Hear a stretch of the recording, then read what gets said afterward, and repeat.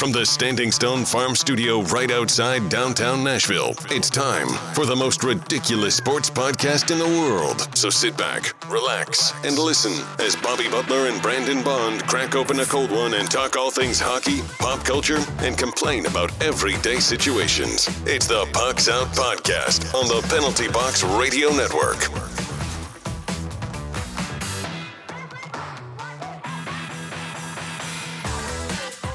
Welcome into another episode. I'm Bobby. He's Brandon. Hey-o. You can find us on the three majors of social media at Pucks Out Pod. Now let's crack open this cold beer and let's get after it. We got Founders All Day IPA. Yeah, I'm a fan of this beer. I don't know. For something that's supposed to be I thought it said seasonal ale. It says just a session ale.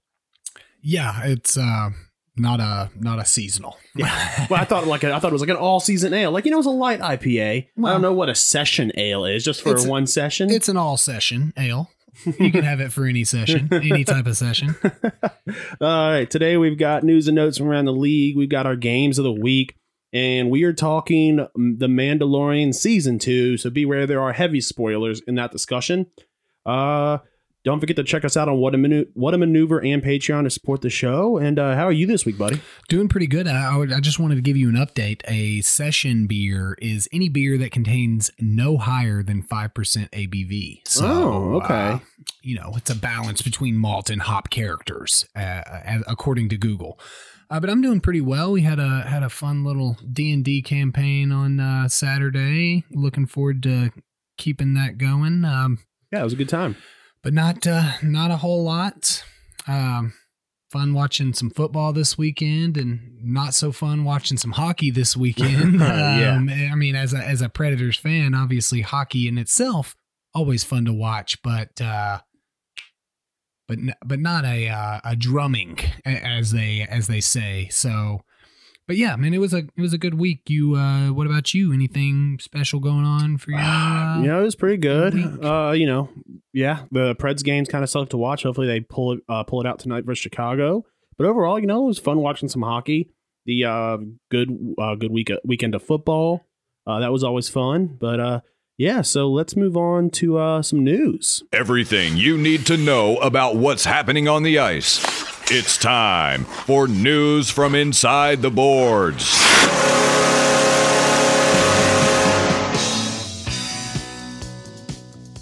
We got some trades. The Jets send Patrick Laine and Jack Roslovic to the Columbus Blue Jackets for Pierre-Luc Dubois and a 2022 third-round pick. I called it when I said it'd be sooner rather than later. And I think it was like 2 days after we recorded the show last week, and they ended up getting rid of him. I mean, they had to. There was a clip of him in a puck battle. He was not. I mean, I think he went out there for like one 30-second stint and just did nothing. He was, wasn't even bending his knees. He looked like he was just out there for just a nice little skate. Yeah. You definitely called that. I think it's a great move for both sides. I mean, both players were seemingly unhappy in their organization. The flip from the second pick and the third pick of the 2016 draft. So that's pretty intriguing that it really worked out for both sides. I mean, the Jets really won this trade because Pierre-Luc Dubois is the better player, I think. I mean, well, he's just and he's a center, so they're getting they're getting more bang for their buck. And I mean, the Blue Jackets get a Fortnite player. That's why. But in my opinion, that's why the Jets won, is because the center is always going to be a more versatile player. I mean, Patrick Laine, though, the Blue Jackets could most certainly win this trade should they be able to lock him up a longer term, because I mean, Patrick Laine is one of the greatest goal scorers in the league right now. So maybe we've seen a decline of him since his rookie season because he's been unhappy with the Jets for a while now. So this could be ultimately, it's one of those rare trades where big players, big stars are involved, and it seems like while somebody may come out on top, it seems like a good deal overall for everybody. I agree. And, you know, when I say the Jets won, I mean, they won by a small margin simply because of the position they got. You know, I joke about Patrick Laine just being a Fortnite player. He's still a, superstar in this league. Yeah, and hopefully he turns it around from his last, 2 seasons. But I think that was mainly because of the team he was on, and just they've been on a downward projection. And hopefully this trade will change. I think this trade could change it for both teams. Absolutely. When long term, obviously yet to be seen, but short term, especially in a shortened season, I mean, the Blue Jackets would definitely win because of Canada's quarantine rules. I mean, 2 weeks guaranteed. It doesn't matter, what else happens, negative tests, whatever. Pierre-Luc Dubois couldn't play for 2 weeks from the trade, so I would imagine that Ohio's quarantine laws are a little bit more lax. They're like, did you just write that negative test? We'll take it. Come on in, buddy. You're welcome to Ohio. But no, it's good to see a big blockbuster trade that hopefully will make both players happy. And if it doesn't, then you start to question whether or not it was the organization that was the problem, and these two guys are being divas. So. Yeah. But another trade that kind of came out right after we recorded, not a blockbuster like that one. Maybe I should have put this one first on the dock, huh? But the Wild send Greg Pattern Looks right to the defenseman to the Avalanche for Ian Cole. I personally find the winner of that trade to be the Wild. I mean, Ian Cole is a great two-way defenseman, really. He's not a huge offensive guy, but he can provide a little offense, and he's a big time hitter. He will give the Wild even more grit than they already had. So that was a good trade. It probably hurt fantasy-wise with Cole not being on as offensive of a team. But I think, again, a good trade, overall. We got the Central Division has been hit hard by postponements. 4 teams, Dallas, Tampa, Florida, and Carolina, have at least 50-plus games in a 100-day span. That, I mean, as a fan point of view, that's amazing. I'm sure the Players Union and the teams aren't super excited about what this is going to do, honestly, long term for some of these players. I want to go at it from a different side of the fan point of view, which is what makes fan points of view great, is that there is really no point of view because everybody has something different. I think this hurts you as a fan more than it helps you as a fan. I mean, we're not fans of any of these particular teams. As a Predators fan and other Central team fan, it seems helpful because you're cramming all these games in. There's a lot more likely chance that they're going to be having to sit some of these guys a good bit. So while I hear you, that means lots of hockey, but is it going to be the best hockey that we can see? I mean, obviously, better than no hockey. Right. Well, I mean, absolutely. We'll sit and watch a game, any type of game. We watched that Preds Dallas game. I watched all. No, I lied. Yeah. I checked out when it was 5-0 to nothing. 5-0. Yeah. No, 5-0. You were right. It was 5-0. Yeah. So, I mean, it'll really just depend on, each of these teams, where they're at towards the end of the season. Are they in a good playoff position? Are they in a bad playoff position? I don't think that it hurts Florida because they're Florida. So, but I don't think that it hurts Tampa Bay because of their depth.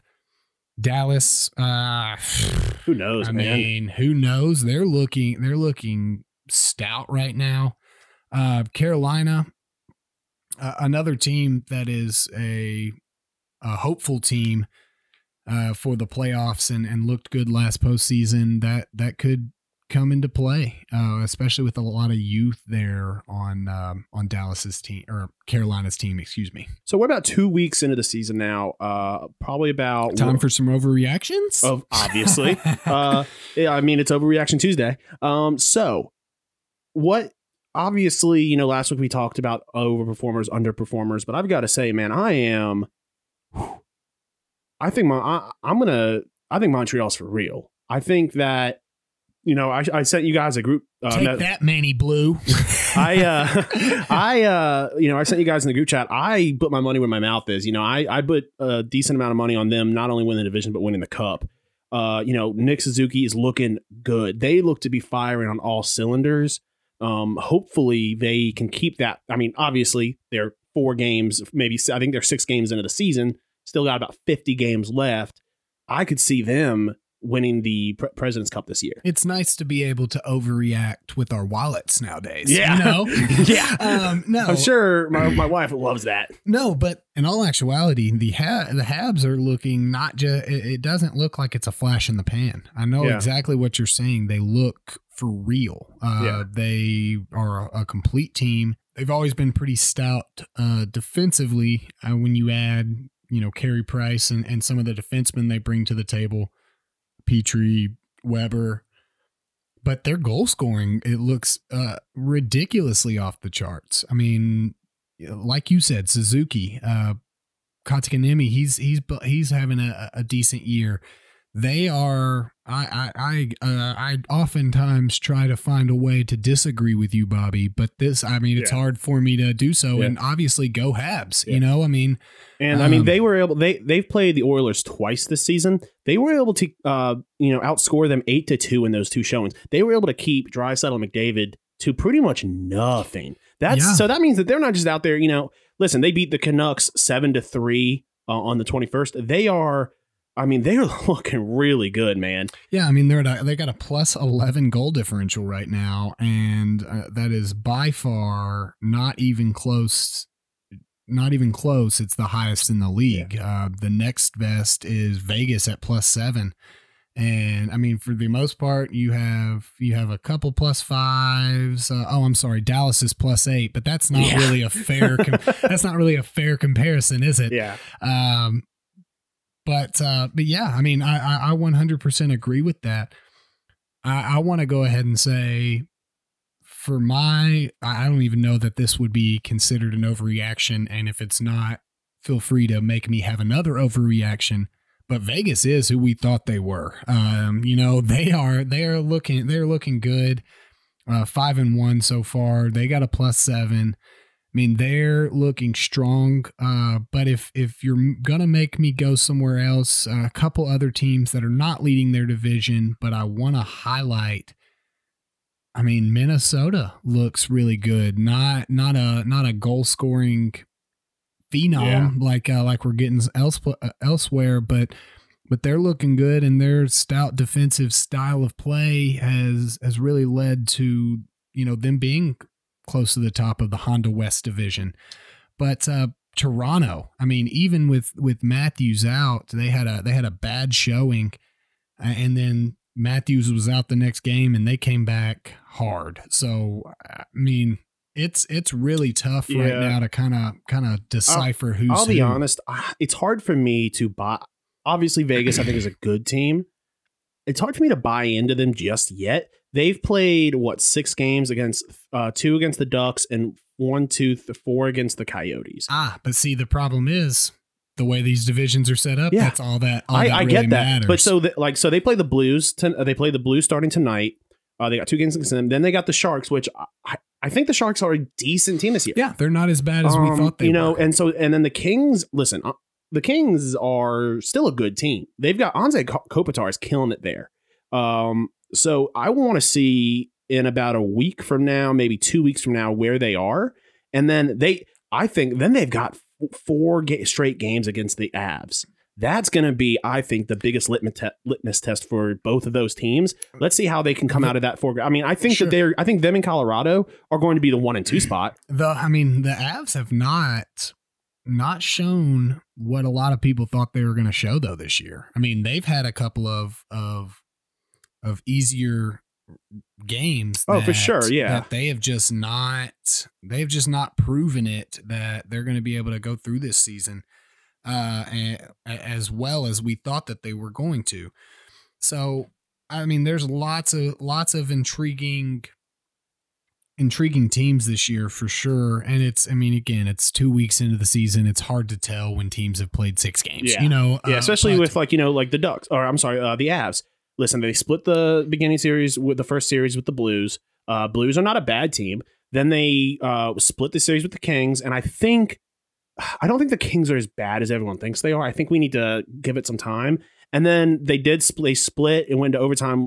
They got an overtime winner against the Ducks after the Ducks got obliterated by the Avs. So it's kind of hard it would be hard to expect a team like the Ducks to get obliterated by the Knights and then go in and not show up with some fire under them against the Avs. So let me make sure that I'm getting your thought process correctly, Bobby.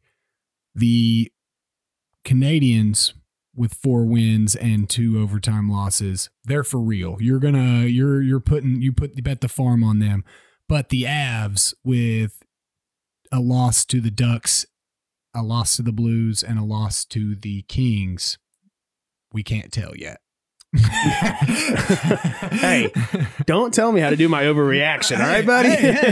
No, but seriously, I mean, it's exactly as we said. This is a kind of a time to kind of just talk the difference about is the eye test. The Habs. I'm looking at how they're playing and how they're getting these wins. The Habs are looking dominant. The Avs, for sure. The Avs are looking like they're clicking. I think that they're just. I don't know if it's. They just need some more time to start, getting these young guys going because they are a very young team.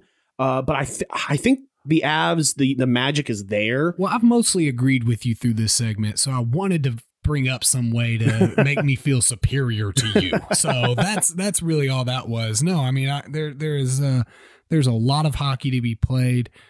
The Penguins are, while simultaneously looking not great, are looking great on the sheet. All that matters is that win and loss and those points at the end of the season. So Capitals are not looking good this year. Yeah, but they're leading the division. Yeah. So I mean, that's why it's hard to kind of gauge right now. But exactly as you said, the eye test is important. Yeah. So. I will say that, speaking of all these games, I wonder what genius said, you know what, let's do 13 games on Tuesday, Monday night, 1 game. Yeah, no, we were talking about that a little bit in the fantasy show. Monday, Wednesdays, and Fridays are traditionally known as off nights. Now they've been a little bit more stacked this year because of the scheduling, but I mean, it's, it's crazy. Why? I just never understood why Tuesdays and Thursdays are when we watch hockey. That's the hockey day. Yeah. And, the Ducks are always playing Mondays and Wednesdays.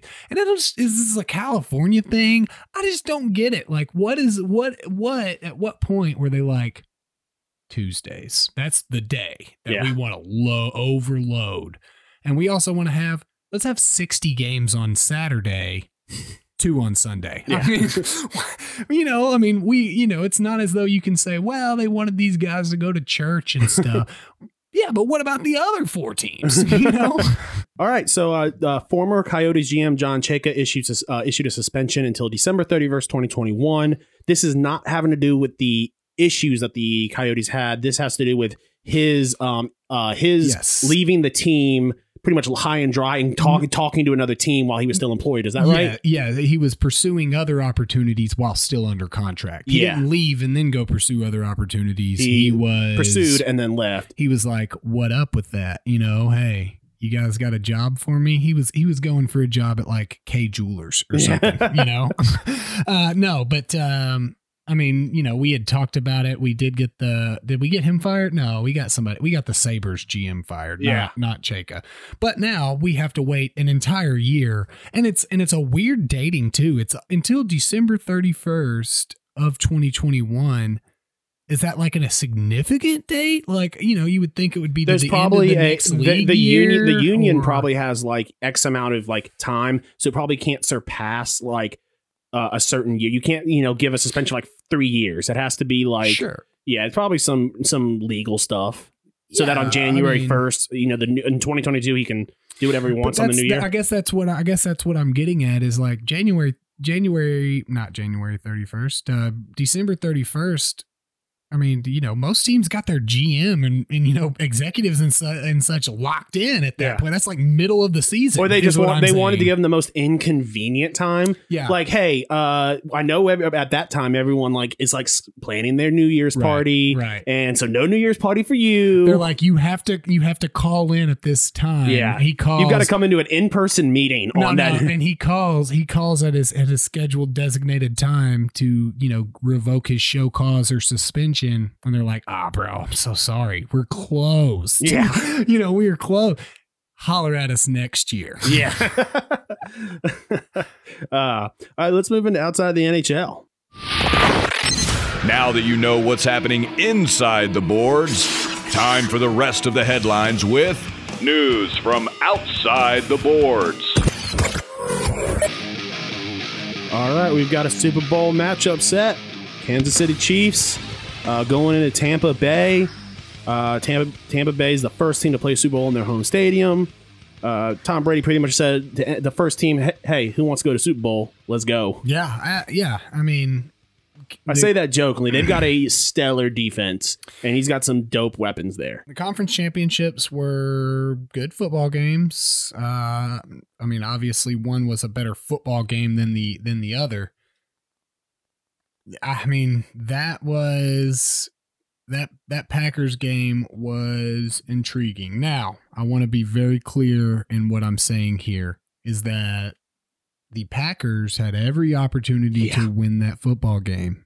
They did get hosed by the refs, but I'm never a guy of that's why you lost the football game. I'm sure I've talked about this 1,000 times, but when people wanted to say that pass interference call is why the Saints lost to the Vikings that one year, and then I always ask people, well, didn't they go into overtime and the Saints have the ball after that? So you never lose because of the refs, but it was certainly the end of game was certainly influenced by that. But 2 minutes left, and literally a guy that has played in since he's been alive, since he was born, played in like 48% of Super Bowls. You're going to kick a field goal with 2 minutes left? Yeah. Matt LaFleur, are you kidding? Arguably the best the last person you want to give the ball to when there's almost little time left on the clock. Right. Like, it's not like they were giving it to like Chad Henne.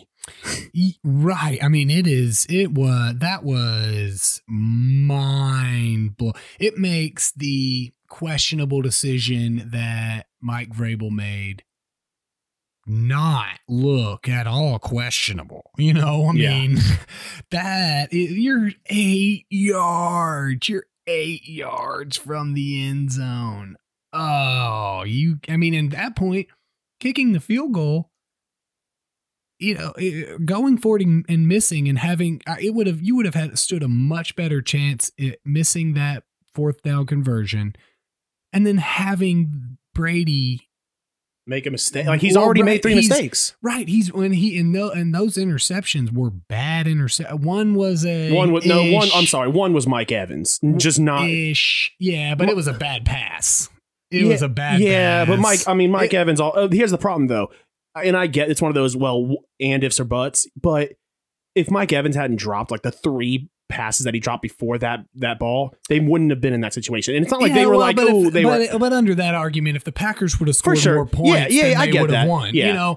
But also, he wasn't looking at the ball. If he was at least looking where the ball was on that one underthrown ball, he could at least attempted to do something. It was like 4. I mean, he could have attempted, but also one of the greatest quarterbacks that we've ever seen, if not the greatest quarterback we've ever seen, also could have not thrown the ball inside 4 yards short. Sure, yeah. But that's regardless. He's made mistakes all game. You have them right there at the 8-yard line. He doesn't have a lot of room to work. If you stop them there with plenty of, the same amount of time that you're setting yourself up for, you are in better field position than if you kick it off and they have to punt. But no, it was a very intriguingly bad call, like to the point where there's a lot of folks that argue that, well, this is almost, saw somebody say something that I consider dumb. This is almost as bad of a decision of not giving Marshawn Lynch the football when the Patriots intercepted. I think it's a worse decision. Well, first of all, I will argue till the death of me that passing the football on that play was the right play, because it was second down. If the ball's incomplete, then you still get another chance to run. Yeah. So it's 2 plays against 1 play. It was the most unlikely thing to happen that ball got intercepted. That was a full hindsight's 2020 reaction from a lot of people. Sure, right, exactly. Because if Russell Wilson would have passed the touchdown, who's arguing with him? Yeah. But the other side of that, or if he had checked down and ran it himself. Sure. The other question, well, you couldn't run it. That was the point of the play, was that you didn't have any timeouts to stop the clock. But then you still have another chance for Marshawn Lynch to run the football.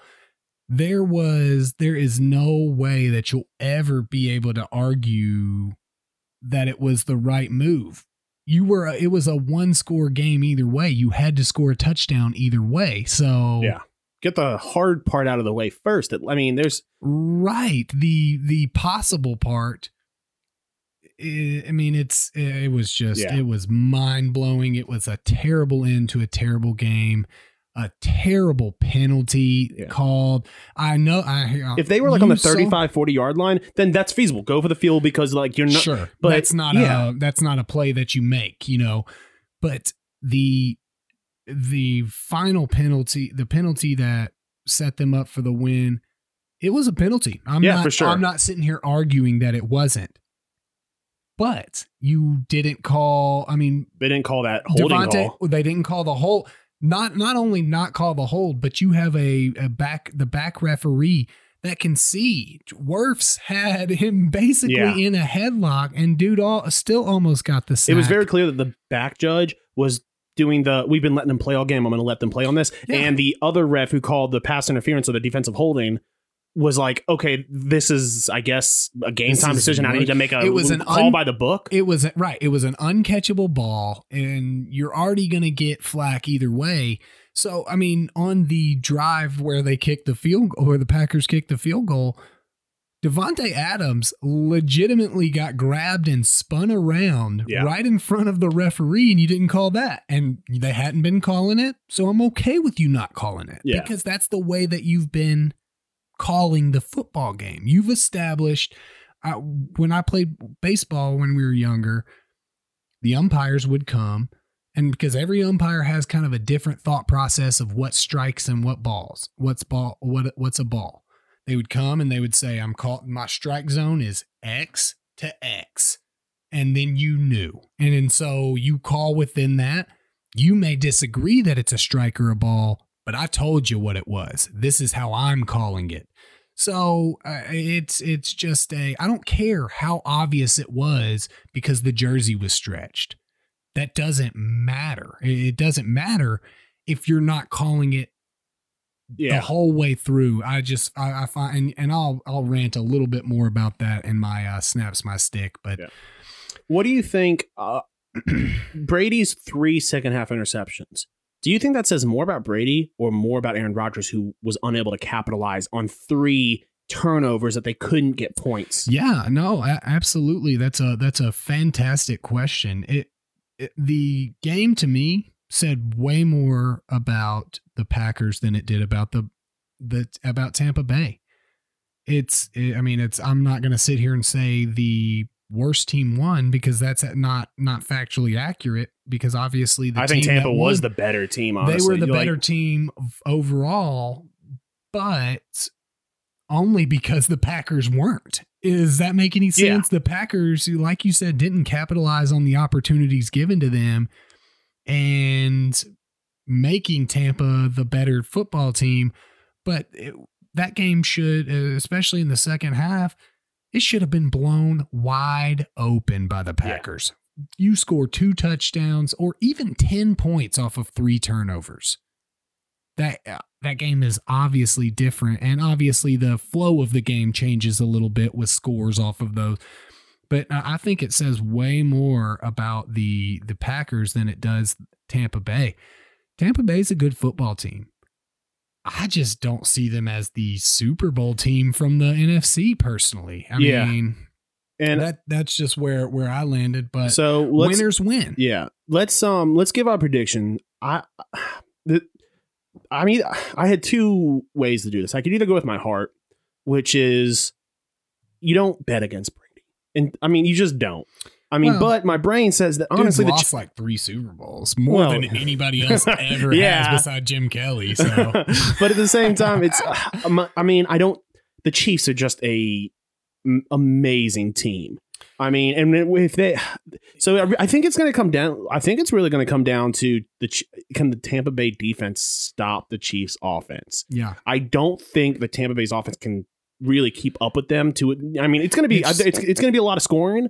They're literally going to have to do something that 100% of people have not been able to do for the past 2 years. Yeah. Even in the Chiefs' losses, it wasn't because their offense was poor. It was because the other team scored more points. Let's see what Bruce. I don't know if Bruce Arians calls the defensive plays there, but he's going to have something up his sleeve if they want to stop this absolute powerhouse of an offense. Yeah. So I think that we see the torch pass. I think that Tom Brady has been in this league for 2 decades. He has been the face of winning Super Bowls. And honestly, I don't think Patrick Mahomes will play to the age of Tom Brady. I don't think he will have technically. Tom Brady has been in this league for 4 decades. He played in the 90s. Yeah. He played in the 2000s. He played in the 2010s. And now here we are in 2020. He hasn't played for 40 years, but he has played across 4 decades. Yeah.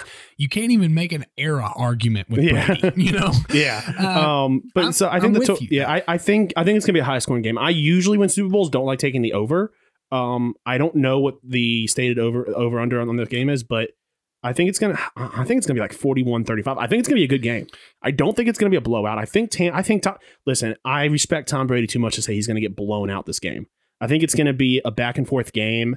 Well, and he has too many weapons to get blown out. But I think it's gonna be 41-35. And honestly, I think Travis Kelce gonna be an MVP. I think he's gonna have like 3 touchdowns and like 220 receiving yards. So I think the Chiefs are gonna win. Obviously, I don't think it's gonna be 76 points scored. But I do have it 34-28. The current over-under is 56.5. And I think obviously we both have that being blown past. I would not be surprised though to see a 17-10 football game. Yeah. It wouldn't be crazy. But I mean, that's why I'm not going to put money on the over, because the thing is I have seen it. I have been surprised when you get to Super Bowls and it's more of a defensive game. Different. But yeah. I mean, I think with these two teams that the likelihood of that happening is less than before. Right. I mean, listen, if what's his name? Nick Foles can put 44 points up in a Super Bowl, I think so can Patrick Mahomes. For sure. I just find the Chiefs to be more focused. Yeah. I mean, with all that said, though, I'm sorry, go ahead. No, you're good. I would not be at all surprised if the Tampa defense is able somehow to find a way to not shut down Patrick Mahomes in that, but at least stifle them enough. And Tom Brady is still Tom Brady. Mm-hmm. He has so much more experience in Super Bowls, and he's able to keep his calm. And honestly, if it comes down to, Tampa's down, down 6 points with a minute 45 seconds left on the clock and they get the ball, I wouldn't be surprised at all if they march down, so tactfully, take off every second of the clock and score to walk off with the game. Yeah, it's definitely a game of it's going to be a game of possession. Time of possession is going to be very key. Who can be holding the ball at the right time? I mean, we're 6 point. We both have 6 points in between the team. Yeah, 6 points can happen anytime, obviously. So, and I don't know what kind of fans are going to be in there, but I mean, I think them. How much of a benefit do you think they really get from playing at their home stadium? I don't think any, because it's not like it sells to you. You don't sell tickets to your. But still, it's in a locker room. It's a field that Sure, a field. I mean, I think that at least has to. If we're talking point wise, I think it's worth it. I think it's worth a field goal. Yeah, maybe, but I don't think it really matters. But I mean, I just find the Chiefs to be like I said, a more focused football team. I mean, Patrick Mahomes is a leader. The big play, we barely even talked about the other game because it's not really worthy of having a big discussion on. Mecole Hardman fumbled that football, and it looks like, okay, we're gonna have us a football game. And there's video of Patrick Mahomes. Mecole Hardman's mad. He's throwing his helmet, and Patrick Mahomes comes over and just says, "Hey man, we're just gonna be us. Let's just keep playing. Don't worry about it." And then Andy Reid dials up that 51-yard end around to him. I'll be honest, it was over right there. I had some money on Mecole Hardman having 50 plus receiving yards, and that was a run. Well, I know. I looked down for a second. I was looking at my phone, and I looked up when he was running, and I was like, got it. I'm like, yeah. Look at my phone. I'm like, that was a rushing play, son of a. Yeah. So I mean, but it's it can't be understated. Another Super Bowl for Tom Brady. We had this discussion at the beginning of the year. Who's going to go back to the Super Bowl first? We got our answer. It is as much as I have a distaste for Tom Brady, I in no way can state that we're not watching history. One of the greatest football players that's ever played the game of football. I mean, it's amazing what this guy has done throughout his career, and I'm excited to root against him for another time. I don't think people really truly appreciate the history that this is like being able to see Babe Ruth, Hank Aaron, Muhammad Ali in their prime. Being able to. The prime is a little bit over. Well, we've seen Tom's prime. Yeah, we've seen his entire career. We did see his. There are kids out there who are 10 years old who can say I wasn't even alive for some of Tom Brady's prime. Yeah, for sure. No, that's. It's amazing to see, and it's exact. Everybody loves dynasties. Years after the dynasty's over, and there are people old enough to drink legally who can say they didn't truly really get to see Tom Brady at some of his peaks. So that is a wild thing to be able to say. Absolutely. But all right, let's move into games of the week. Games of the week. Bobby and Brandon do the work so you don't have to. The best from around the NHL and what to watch.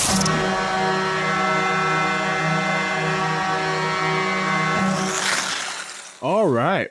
I'll be honest. Don't feel nearly as confident in this slate of games that I picked. But for a quick update, I've got 2 games being played tonight.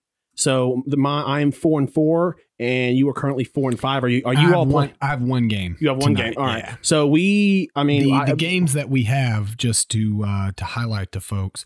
You have the Islanders beating the Capitals tonight on NBC Sports Network. This is Tuesday, the 26th. You have the Preds beating the Blackhawks. And I have the Bruins beating the Penguins tonight. So yeah, I feel confident about those 2 games. I've had a pretty decent week, 2-1 throughout the week. So hopefully I can get 2 wins out of that and take the lead. But this coming up, you don't get 2 wins out of it and don't take the lead. Yes. Personally, that's just how I'm feeling. I'd be surprised if you felt the other way. I'm. What I'm most surprised about through this process? What? Neither of us have picked a postponed game yet. Oh. Don't you see the little 0 at the end? Remember, these are not ties. Yeah. These are, and I immediately regretted our discussion on the ties because of freaking Buffalo last week. But whatever, so who do you got for your first game? All right, I've got Flames versus the Habs. The night of the show releases on Thursday the 28th. I've got the Habs continuing their dominance against the Flames. That's at 6 p.m. on tonight when the show releases. I think the Habs are just too much. I think eventually they're going to start to hit a little bit of a wall. I don't think it's now. I have for my first game the Blues Golden Knights. That will be, I think, the second of their. I don't think that's a back-to-back, but they have 2 games in a row on Thursday at 8 p.m. on Thursday the 28th of release day. So tonight, if you're listening to it on release day, but I have the Golden Knights winning that. I do think they're for real. I know you don't, but I'm gonna go with the GKs. I've got the Leafs versus the Oilers. I think it's going to be a good matchup, and really this one could go either way. And that's the problem sometimes when I'm trying to select the best overall game for people to watch, but then also trying to pick that game, because a lot of times I'm not going to, like, I could easily come in here and pick a blowout game sometimes, but maybe we really shouldn't, because the original statement of the games of the week, it even says it in the intro. We do the work so you don't have to. If I just pick games against player where teams are playing the Ducks, we'd in each Detroit, just select Detroit. Yeah, exactly. So go ahead. Who you got? I've got Oilers at that 9 p.m. Puck drop. I've got Oilers winning. And see, one of the things that I do when I'm going through and picking, I try to pick a different game on every day. So and sometimes it doesn't work out that way. Sometimes I have multiple games on the same day. But I want the folks that are sitting at home and they're saying, I'm going to watch Brandon's games this week. I want to be able to watch every single one. My second game, I have the Isles Flyers, and this was a pick'em as well. I have the Flyers winning at 6 p.m. on Saturday, the 30th. I mean, it's one of those games exactly as you said with the Leafs Oilers. I have no clue. I could absolutely lose this 4-0. I could win it 3-2. I could win it 4-0. You know, I mean, it's a tough call, but I really do try to pick the games that I feel are going to be good hockey games, and just hope I get lucky with my choice. What about your Sunday game? So the next game on our slate in order, I have the Stars playing the Hurricanes, 4 p.m. on Sunday. I think that's going to be a good game. Should be a good game. I do have the Stars winning that. A little bit of a break for the Hurricanes. The Stars are rested. I guess they've shown that breaks don't really matter. But, I mean, the Stars have your opponent is unable to score on the power play. Exactly. Well, they have 8 power play goals this season already. The most all time in the NHL through 2 games. Now, to be fair, like 7 of them came in one period. So I thought that period of the Stars against the Prep, there was like 13 power plays. I thought it was never gonna end, Bobby. I was certain that I was stuck in some sort of time loop where I'm just I said, am I in hell? Where I'm just rewatching power play goal after power play goal. But Joe Pavelski's looking for real this year. So I got the Stars beating the Hurricanes, even though I'm big on the Hurricanes this year. All right, so I've got 2 Monday games, and I think you've got one as well at 6 p.m. on Monday, and both my games are 6 p.m. games, so you can swap. I think all 3 of these are 6 p.m. games, so you gotta pick. Hopefully you've got the NHL.TV, and you're just switching between all of them. I'm guessing that people are going to pick mine. Maybe. Because, I mean, just mostly because most of our listeners probably don't have NHL TV. So. True. All right, so I've got Bruins versus Capitals. I think both of these teams on paper look decent, but the eye test doesn't look. I think both these teams eventually are going to start struggling. I've got the Capitals winning. I think the Capitals struggled against Buffalo a little bit, and they're going to start turning it up a notch, and they might have Ovi back by then. They might have, I think, like all of their Russian players pretty much got but they got in COVID protocol. Which is not even fair. They're just gonna drink vodka and kill anything inside of them anyway. Yeah. And then the game after that, I've got Canucks versus the Habs, and I still like the Canucks. I think that last night Thatcher Demko had a great game. I think they won 7-1 last night. They did, and so I think Canucks sneaked that one out. It's the Senators, though. Yeah. Well, I wouldn't be surprised if the Canucks win that one in a shootout, to be honest. I think that's a close game. And so what's your Monday night game? Yeah, I have the Preds Lightning. Obviously, that could be a great game or could be a, not so great game, kind of depending on how the Preds take this back-to-back against the Blackhawks. Do they respond? Yeah. Do they respond to the poor 3-game skid that we're on? I mean, it's hockey. Everything it's going to happen. They've lost to 3 good hockey teams. The Preds are sitting at 4 points. The Blackhawks at 5. But they've played 2 games against Detroit. So it just, I mean, the 3 losses for the Preds are 2 games against the Hot Stars and the Carolina Hurricanes. Yeah, but we've seen in the past the Preds, they play down to their opponent, And if the Preds screw up and I wouldn't be surprised if somehow the Preds drop both these games to the Blackhawks. No. And then they would put themselves into such a big hole that that's more of what I'm saying. This could be one of a premier matchup type of game, or it could be just not. But I do have the Lightning winning that. No harm in losing to the Lightning this year, though. So. But that's 6 p.m. on Monday the 1st as well. Why don't you give us your last game of the week? Yeah, I have Tuesday at 7 p.m. the Flames playing the Jets. Don't think that Pierre-Luc Dubois will be active yet. I have the Flames winning this.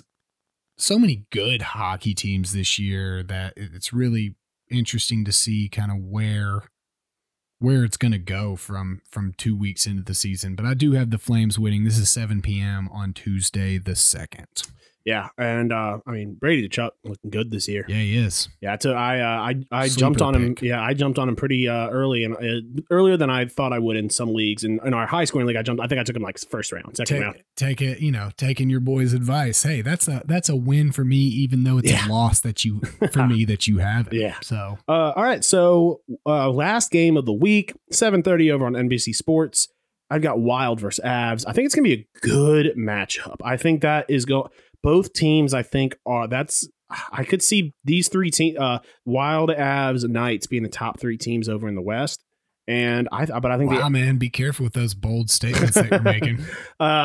So I think Avs take this one on the back of their star players, and I think Cale Makar is going to have a good game. So I'm taking the Avs over the Wild on the last game. 10 good hockey games that we have this week. Yeah. So looking forward to. Hopefully making a little comeback here on you. I need you to lose 2 tonight. I need to catch a win tonight. But I feel like all 10 of our games this week, really, I don't think that anybody picked one that couldn't go either way, realistically. So great picks. All right, let's move into joke of the week. The weird. Corey Perry. I don't like this. Wild. I think the first read was a good one. Now I'm overthinking it. Outlandish. Each 6th chick sat on a stick. Little tongue twister. And downright dumb. Kidding me. It's time for the joke of the week. All right, we got one a little close to home here. This one's Nashville. This is a Tennessean article of all things. This one is a little wild though, man. I don't even know if this should be the joke of the week or the warning of the week. Yeah. Nashville lawyer suspended after posting advice on how to make murder look like self-defense. We got Annalise Keating over here. This is how to make a murder, or how to get away with murder. I'm so sorry.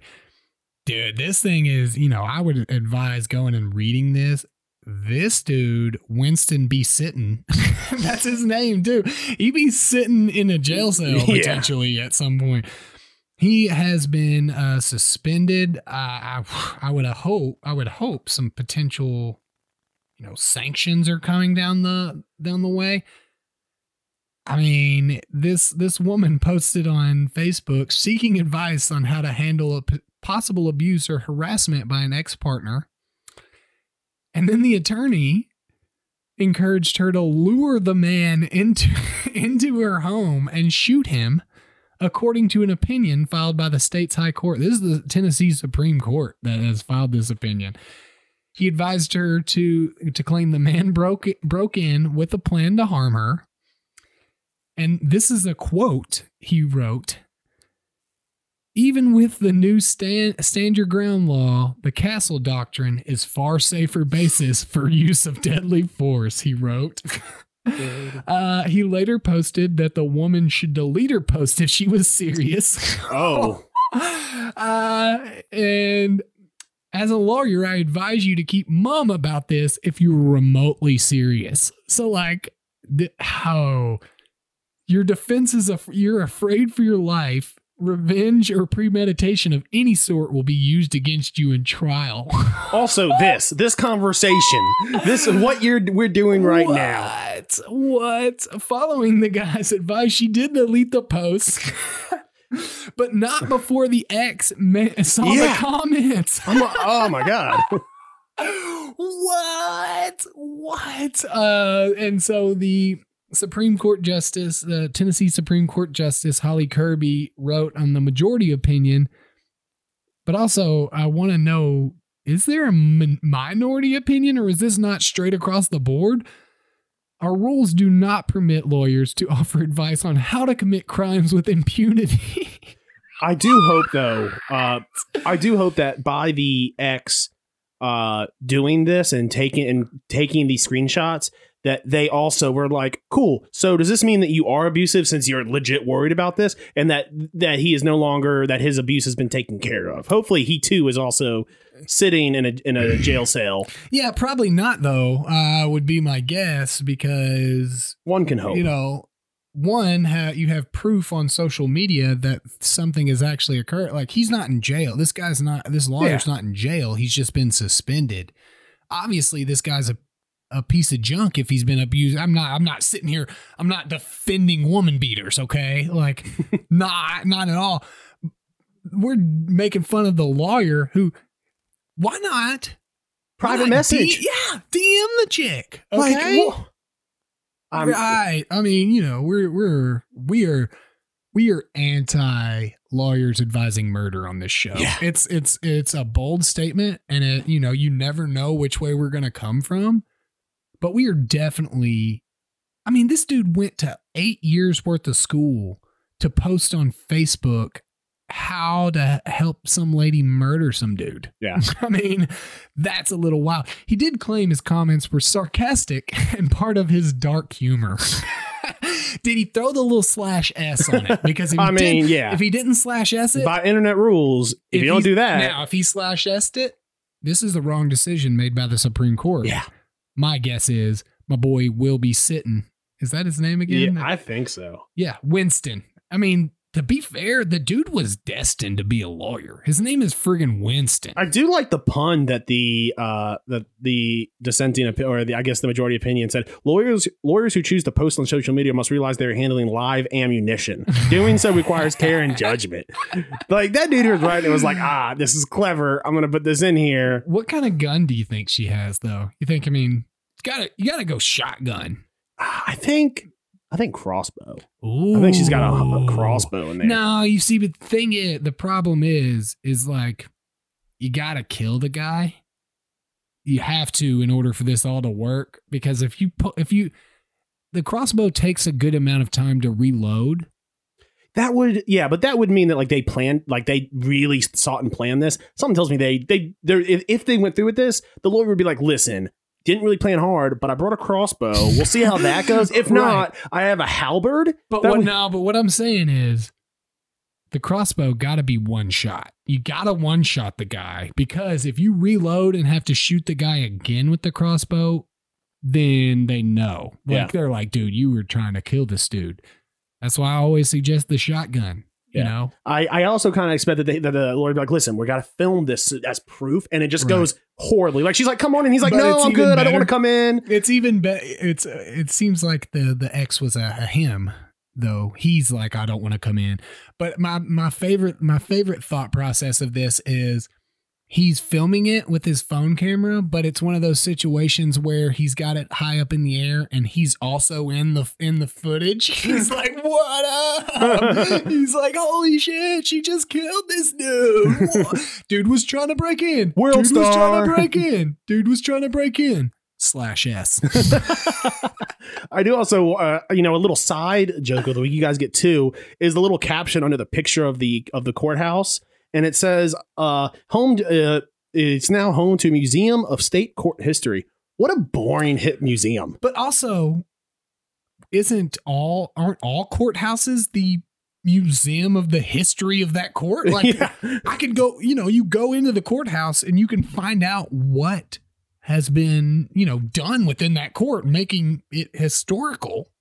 I mean, that's very... Yeah, that's like going to someone's house and be like, I see you have pictures of your family. Is this a museum of your family? I guess I'm more confused about why the courthouse is this like, can you just go to the museum? Like, that just seems like it just doesn't So I think that they moved. So it says the building was completed in 1937 and is now on the National Register of Historic Places. It is used by the Tennessee Supreme Court, Court of Appeals, Court of Criminal Appeals, and is home to a museum of... So it's probably like on like some of the older, like non-air conditioned original rooms on like maybe the east side haven't, like, they made that in the museum, and maybe on the west side they like updated it, and maybe. I guess, but still, like, it just seems like it's not a great plan to have a public venue. Obviously a court is a public venue, but I'm saying additional public venue. It's like, hey, are you here for court? It's like, no, I'm just looking for the museum. Yeah. I mean, and if that, what a beautiful building too. I always laugh back at that guy that tried to set fire to it during like, bro, that is not gonna light on fire. Like, you're gonna definitely need something more than just like starting a fire outside on this like old school masonry. Yeah. Like, bro, that ain't working at all. Like, Yeah. you're gonna catch some potentially federal charges to destroy some desks for nothing. Not even that. You're not catching that bad boy on fire, dude. Like, unless you go to the museum, then maybe. Yeah. And then you'll just get a bunch of old court documents. I'm gonna burn up these documents. I mean, the place is not gonna go on fire because this is a pretty brick building, but I'm going to give it a shot. Let's move in. We're talking Mandalorian season 2. Man, what a great show. What a great season. It's been a couple weeks since it ended. So by now, listen, full on spoilers coming ahead. Spoilers. If you don't want it, if you don't like it, maybe fast forward about 5 minutes or so. Yeah, right, bro. 10 minutes. Yeah. They fast forward 5 minutes, and then we're just giving them the biggest spoiler of all. Right. We just now starting talking about it. But yeah, so I mean, what did you think, man? I mean, yeah, it was awesome. It is the epitome of, what Disney. It's the exact opposite of what we've been told for our entire lives after the original trilogy was made. That the problem is you can't please young Star Wars fans and new Star Wars fans and old original trilogy fans. I have not heard across the board anybody that has any problem with Dave Filoni and Jon Favreau's vision of this. It was by far, I love pretty much all Star Wars media. Wasn't as huge of a fan of the new sequels, but I didn't hate them. I have not heard anybody that has anything bad to say about this show, man. It's so well done. It's while simultaneously being lighthearted and fun, having a serious plot line and reintroducing characters that we've all been dreaming of being reintroduced.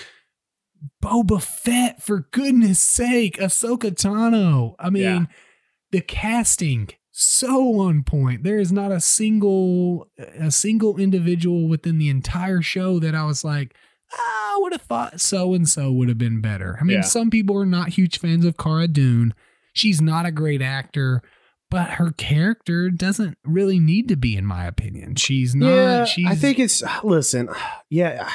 It is sometimes hard to separate the actor from their off-screen beliefs, and I usually do a pretty good job at that. But I got to be honest, she's not good at that role. I think it's fine for what it is. It's not like she's like the biggest role in the show. If she was there like every episode, then it may be a little different to me in that opinion. And so like I think that if she was like a mainstay for every episode, I'd get old really quickly of just her delivery's bad. But a couple episodes here and there to finish up the season, I'm not worried about it. Especially when she's surrounded by such a great cast that can pick up the slack. I mean, listen.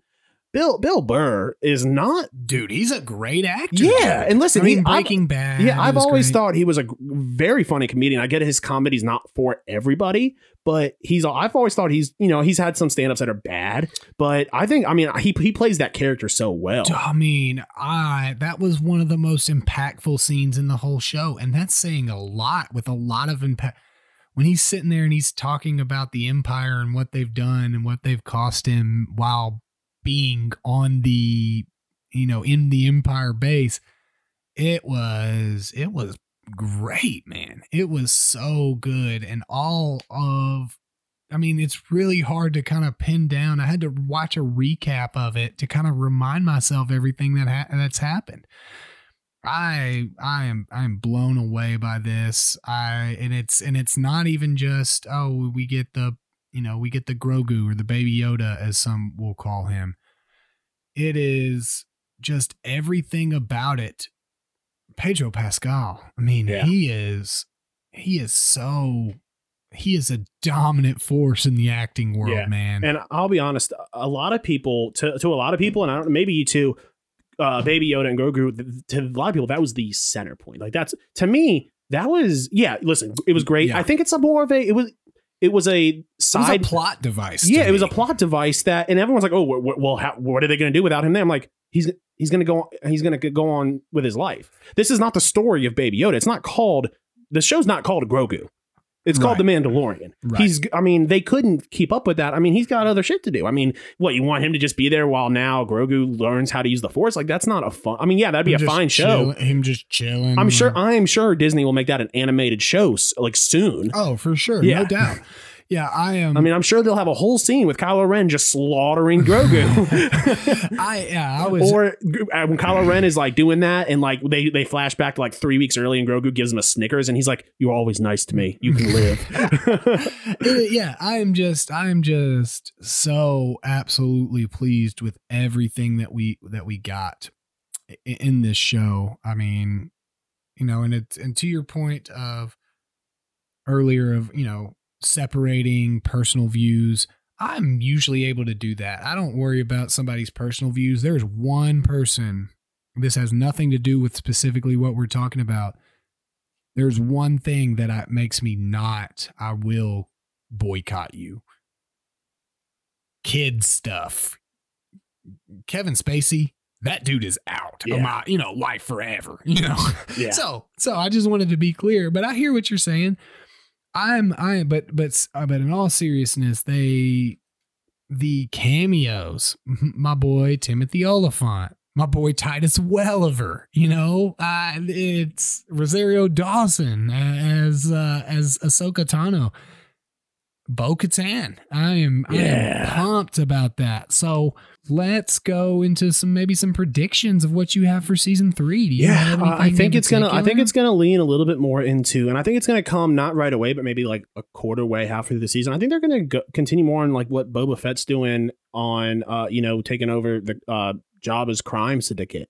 Yeah, I think that's his entire show. Oh, right? I think you're right. Yeah. The Book of Boba. I think you are. Yeah, you're right. That's gonna be its own show. I think it'll be. I think it's going to be a lot of crossover, though. I think it's kind of. Yeah, probably. I think it's going to be kind of like like Chicago Fire and Chicago PD, where it's like they might release on like maybe a Thursday and a Friday, and sometimes like every couple episodes you'll have to watch them both, and so and they'll team up every once in a while. But I think also, speaking of that, I think people forget that Boba's not a good guy. People were like, "Oh, Boba's somebody was saying that Boba's like a hero." I was like, no. Let's get one thing very clear: Boba is not a good guy. He was never a good guy in the Star Wars universe.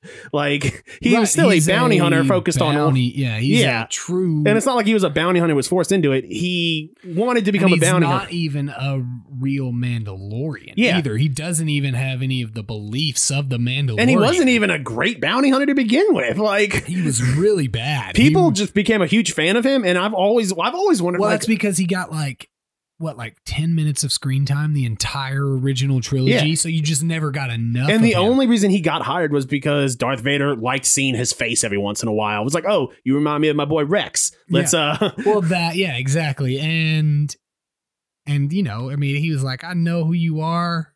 You hate the Jedi as much as I do because of what they did to your father," type of deal. Yeah. So I completely, at the very end, we see him take over what exactly as you said. We see him take over the Hutt crime syndicate. I would have liked for someone like when Luke comes and gets Grogu, someone would have been like, "Hey, where'd Boba go?" And him like, "I'm sorry, who'd you say? Boba who?" Say what? Like, wait, that dude alive? Yeah. Like, nuh-uh. hold the Grogu. Yeah, I got something to Your do. boy got some battling to do. But you know, as much as you just talked about Boba Fett, you did not make any season 3 predictions. So I said we'd see more of that. But I think that, I mean, it's going to be hard. I think that they thankfully left it. I think we're going to go into I think we're going to go into Mandalore. Yeah, that's what I was going to say. The throne. I think we're going to go into the throne of Mandalore. I don't think it's going to. I think we're going to build up to that. Well, we have a big issue right now. I mean, the Darksaber has been won in battle by Din, by the Mandalorian. Yeah, well, honestly, looking back at, like, I believe it was either Rebels or the Clone Wars. Like, Ahsoka Tano just gave it to Bo-Katan, and like, or maybe Sabine gave it. Like, she was like, here, take it. And now, like, well, they might be retconning that, and just for the story of plot, which is fine. I get sometimes you got to, when you've got so much, sometimes you got to retcon some stuff. Yeah. But I think Ahsoka did have it at one point and did give it up. But the difference with Ahsoka giving it up is she is not a Mandalorian. She doesn't have any rights to it anyway. So, I mean, it might have been. I think it might have been Sabine giving it. Yeah, to Sabine somebody. Gave it up to Bo-Katan. I believe, but I don't think they had to fight because Sabine was a Mandalorian. So I think that could just be a plot device there, and they might use. Yeah. And listen, it could just. More than likely, it's going to be they have a duel. Something happens, and they find a way somewhere in the old text of Mandalore that they can figure it out without having to kill each other. Yeah, I mean, maybe. And see, a lot of people, you said, you know, a lot of people thought Grogu was the center point of the plot. I always knew after the final episode of season 1, the center point of the plot to me has been the Darksaber. That is it. Oh, for sure. I do think it's funny that in one episode when we meet Bo-Katan, she's like, oh, you're one of those fanatics who won't betray their beliefs that they learned. And now she's like, no, this is my belief that I learned. Right. I can only win this in death combat. He's like, I yield, you have it. And he's like, not that. She's like, I want to murder you. Okay.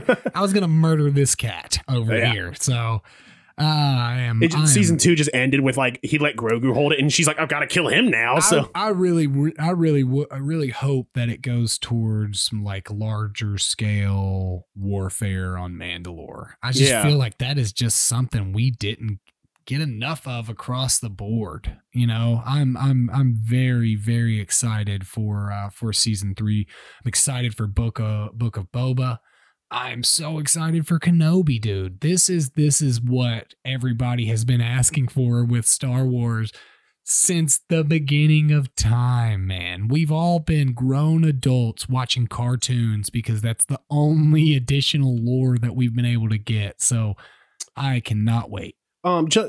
Is Satine dead at this point? Or is she still alive? I have not finished Rebel. I can't remember. I'll have to look it up because I think she's alive because there's some theories online that finding her is going to happen. So I think she's alive. I gotta look at here's what happened. Because she went to look for Ezra. She and Ahsoka were setting off to look for Ezra, I believe. So okay, so she is still alive then. I mean, she's not. I believe that she's not necessarily dead. Does that make any sense? She could be dead, but I don't know that we've seen it. But canon. But as far as canning, okay. Because honestly, if we can, I got to look at the timeline again. 5 year Rebels was 5 years before the blowing up of the Death Star, and this is taking place 5 years after. Death Star's blown up, I believe. Because if we meet Satine, maybe we get some dope like flashbacks to a young Obi-Wan in her. Well, but we're potentially going to get some Ezra Bridger. Might be where. How old would Ezra Bridger be? Like what, in his 30s, late 20s now? Yeah, I mean, I can't remember how. I think he was like 16 or so 26 to 30ish. Yeah. What actor would you get to play Ezra? Oh, that is a really, really good question. Before his issues off screen, I would say let's get Shia LaBeouf to play him. Maybe, but still, you know, I want to hit you with this. Joseph Gordon-Levitt, dude. Yeah, that, you know, I mean, he kind of just fits just like right off the top of my head. Or, as we always suggest on this show, Dave Bird, Little Dicky.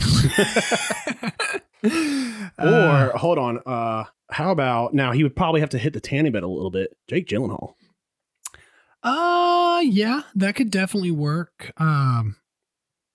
What about Rami Malek though? He is a fantastic actor. Probably wouldn't even have to hit too much of the tanning bed. I mean, the thing is, in May, there are a ton of actors that want to play. So I think that we could potentially get anybody, and they could get anybody and everybody. I mean, Jason Sudeikis literally never showed his face to get a cameo in that show. Yeah. You know, I mean, I think that those two guys, Dave Filoni and Jon Favreau, are so well respected within the movie world that it is a dealer's choice on who they can get. I think there's lots of good actors, but it's going to show you. They've gone to show you. Well, if you want someone who can play anything, no matter what, Scarlett Johansson. Scarlett Johansson, I would not argue with that casting. I mean, it may not make as much sense as, as others, but I'm not going to argue with you there. Nicolas Cage, maybe. Yeah. No, I think that they can get anybody that they want, seriously. So I'm looking forward to the potential that season 3 is bringing, but just with the world expansion that we're legitimately about to get. They're just going to start overloading us to the point where in 2 years, if we're still doing this podcast, we're going to be sick of talking Star Wars. No, it'll never happen. In like 5 years, we'll be talking about the recent movie which introduced the black hole, and Thanos came through, and he was like, I have to go to this place now. Right, exactly. And it's like that Parks and Rec episode where Patton Oswalt does the filibuster and he starts talking about, and he gets to the end of the filibuster and he's like, and that's how when Thanos gets the reality stone, it merges with the Star Wars universe. Hey, that's what the end of season 3 of WandaVision is going to be. Take our money. Yeah. All right. Maybe next week we kind of do an update on, I think we'll be at episode 4 of WandaVision. Yes. So we could maybe talk about that next week. I would be okay with that. Yeah. Because honestly, season 3, episode 3, really good. All right. So let's move into what are you binging? We're going to start doing this probably once a month because, we're both pretty busy. Haven't been able to binge much lately. Why don't you start us off? Yeah, dude. I've been going back and watching some Breaking Bad, dude. It's so crazy, like how much you remember happens when it's been a while since you've watched. But I haven't seen El Camino, and I do want to watch it, but I did want to go through a rewatch of Breaking Bad before I did. But just to tie it all into Better Call Saul, dude, one of the best shows on television right now. I'm a huge fan of all of that world. Vince Gilligan is killer. But Breaking Bad is what I've been doing a little bit of watching in addition to WandaVision and hockey. Nice. So, Yeah. What about you, man? Outside of like you said, WandaVision, hockey, been watching some Simpsons to fall asleep to at night. Just we needed to change it up. American Dad is where I've been sleep-wise. I see the problem is we've done that so many times. We've done Bob's Burger so many times and Family Guy so many times. Futurama is we just got so sleeper. I will listen. I love Futurama. But there comes a point, I think, towards the end when they start getting into these overarching episodes where it's like the season has 4 arcs and it's like you mean when it got canceled and then brought back? Yeah, and they start I'm like I don't have time to I don't want to watch all these episodes, and it's I think one of them is the reality on a turtle's back or something like that, and I'm just all right, I don't want to do this. But no, The Simpsons. I mean, I'm on never got into it. Yeah, I was the same way. Never I was always I'll watch it if it's on or something like that. But I've actually just been putting on to go to bed. I've also Been doing a little bit of this Disney show, Avengers Assemble, just an animated adventure show. It's all right. I mean, it's very like, it's a kid's animated show for it, but it's not necessarily Clone Wars in terms of like world building. Yeah, and stuff it's more, but it's pretty decent. But yeah, I've been watching a lot of The Simpsons. Have been so busy. I've been drinking a lot of coffee and got this new Death Wish coffee. It's like 5 times the amount of caffeine in a normal cup of coffee. Yeah, I like it a lot. I don't think I could do that because I'm drinking like pots of coffee a day now because it's like right next to my desk and I just get up and pour myself. I usually do 2 cups in the morning and then like I drank 1 before I came. Yeah, I had been having a little bit of Maker's Mark, dude. I had that. I was drinking on that all day while we were playing some D&D. So you always forget how delicious a Maker's and Coke is. So yeah. Bobby and Brandon are about to find out exactly what snaps their sticks.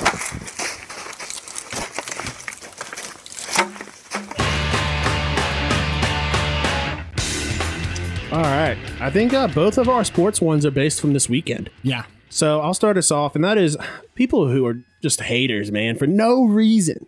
I see people all over social media. I see people talk about it in real life. They refuse to admit that Brady and it's the same thing with LeBron are good at what they do. Yeah. These people will go to their death saying they're like, "Oh, Brady's overrated." Here, Brady got gifted all of his Super Bowls. He's only good at Tampa because they have a good defense. And cheater, they'll definitely throw cheater in there. They'll say he is. He's an admitted cheater. Yeah, but so are many other people in the NFL. But I believe the Colts are the most cheating team. Either the Colts or the Texans are the most are the cheatingest team in the NFL historically. Only because the Pats never got in trouble for their cheating. That's not a fair assumption, but go ahead. Anyways, I digress on your comments. But anyway, the amount of times that people, it won't, at no point will it ever hurt people to just say, you know what? I don't like Tom Brady, but the man, I say it all the time. Yeah, listen, you can not like a player and still respect the fact that he is ridiculously talented. And everyone's like, well, he didn't do it by himself. Nobody's ever saying that Brady goes in and wins it. Even Brady's not going to say, yeah, I did it by myself. Everyone knows that sports are a team sport. Especially football. Yeah, it's just wild to me that people still to this day, like Brady could go and win 5 Super Bowls in a row, and people would still say, he's not that good. And people are like, well, Rodgers is better. It's like, obviously not.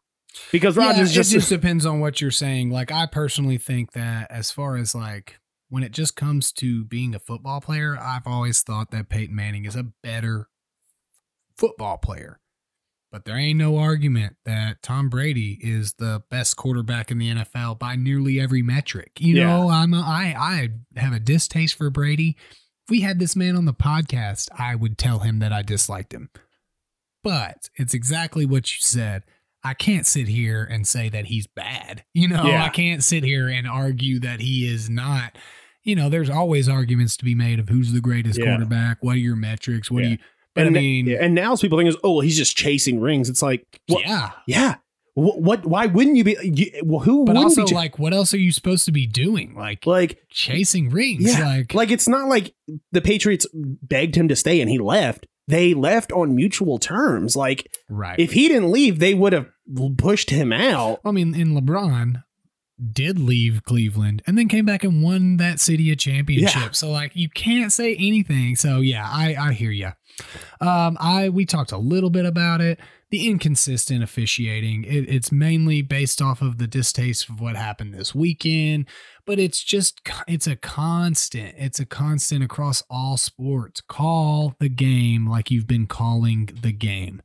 If you want to call a penalty, I may disagree, I may agree, but as long as you're calling it on the other side, then, and basketball is a terrible thing for this because of the makeup calls. You get an obviously not a great call because they knew they made a bad call earlier. And I don't like that. Call it consistently across the board. Inconsistent officiating is the bane of sports right now because these are billion dollar industries. And especially with the wide mainstream expansion of sports betting, you are legitimately potentially losing people money. It's wild when, gambling places, which, for a long time, sportsbooks have been known to be like, not the best people. When sometimes sportsbooks are giving you bad call, payouts, that tells you. Well, that's early on in the process of these sportsbooks becoming a thing, and that's how you draw in your customers, because the next time a bad thing happens and they don't do something about it, you'll think, well, they did that for me that time. But even so, I mean, that's great. Obviously, sports gambling used to be pretty much confined to dudes that would break your legs, and they're definitely not giving you your money back, and especially not paying you out on a bet. So I completely agree, but it's becoming a lot more important, and it is going to be there's going to be a lot of pressure on sports leagues to fix this. Yeah.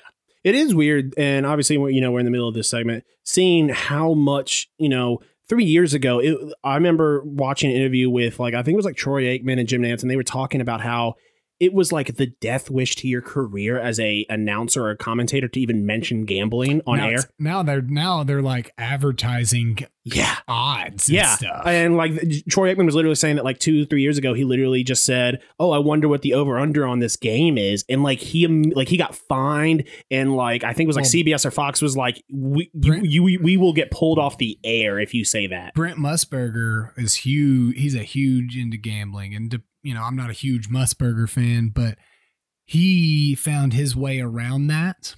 He would always say things like, that score was super important to people out in the desert, talking about Vegas. And it was a great way for people that knew what he was talking about to know, but not saying anything that crossed any lines. But yeah, I'm all for it. I mean, now what they need to do is they need to revise the tax implications that come. If you have to report your winnings, you should be able to deduct your losses. Yeah. There's a whole lot of something, the tax code definitely needs to be updated, especially with this clearly. Yeah. Also, if you're somebody out there who bets a lot, do not take legal advice on tax forms from a Reddit. I was just scrolling and someone was like, here's the info. And it's just go to your standard deductions and put your losses in there. And everyone was like, no, don't do that. That's very illegal. The IRS will come knocking if you try to pass gambling losses as standard deductions. Yeah. So don't do that. So why don't you give us your non-sports? Mine doesn't really have anything to do with anything, but my neighbor's dog, dude. It's been a year and a half. I go out to smoke multiple times a day. Why are you still barking at me every time, constantly? There's been one time that he is legit barked at me for 15 minutes straight. No stopping. Not like, oh, I moved or something and it scared him and he just started barking again. Just bark, bark, bark, bark, bark, bark, bark, bark, bark, bark, bark. And you'll think, okay, he's going to stop. But no, he was just gearing up for more barking. Oh, I wish, I'm not a fan. I do need Winston B. Sitton to give me some legal advice on how to murder this dog, though. All right. I've got this is very simple, and this is a little bit of an attack on my wife a little bit. Pancakes, people who think pancakes are better than waffles. I don't know what world of absolute wrongness they live on. Yeah. Waffles are the superior to pancakes in every single way. There is Stephanie's not really a huge fan of either. I also think that's wrong, but at least I understand it.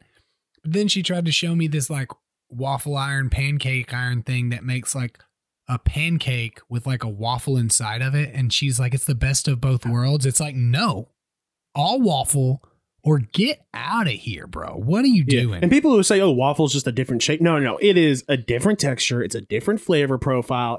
It holds the syrup better. Either way, I don't hate pancakes. I just think they're not as superior as waffles. Listen, and that's the thing is pancakes are still good. If for those of you out there listening, put peanut butter on your pancakes and waffles, bro. It is the absolute best way. It's to the point where I will not eat those two items without peanut butter. Creamy or crunchy?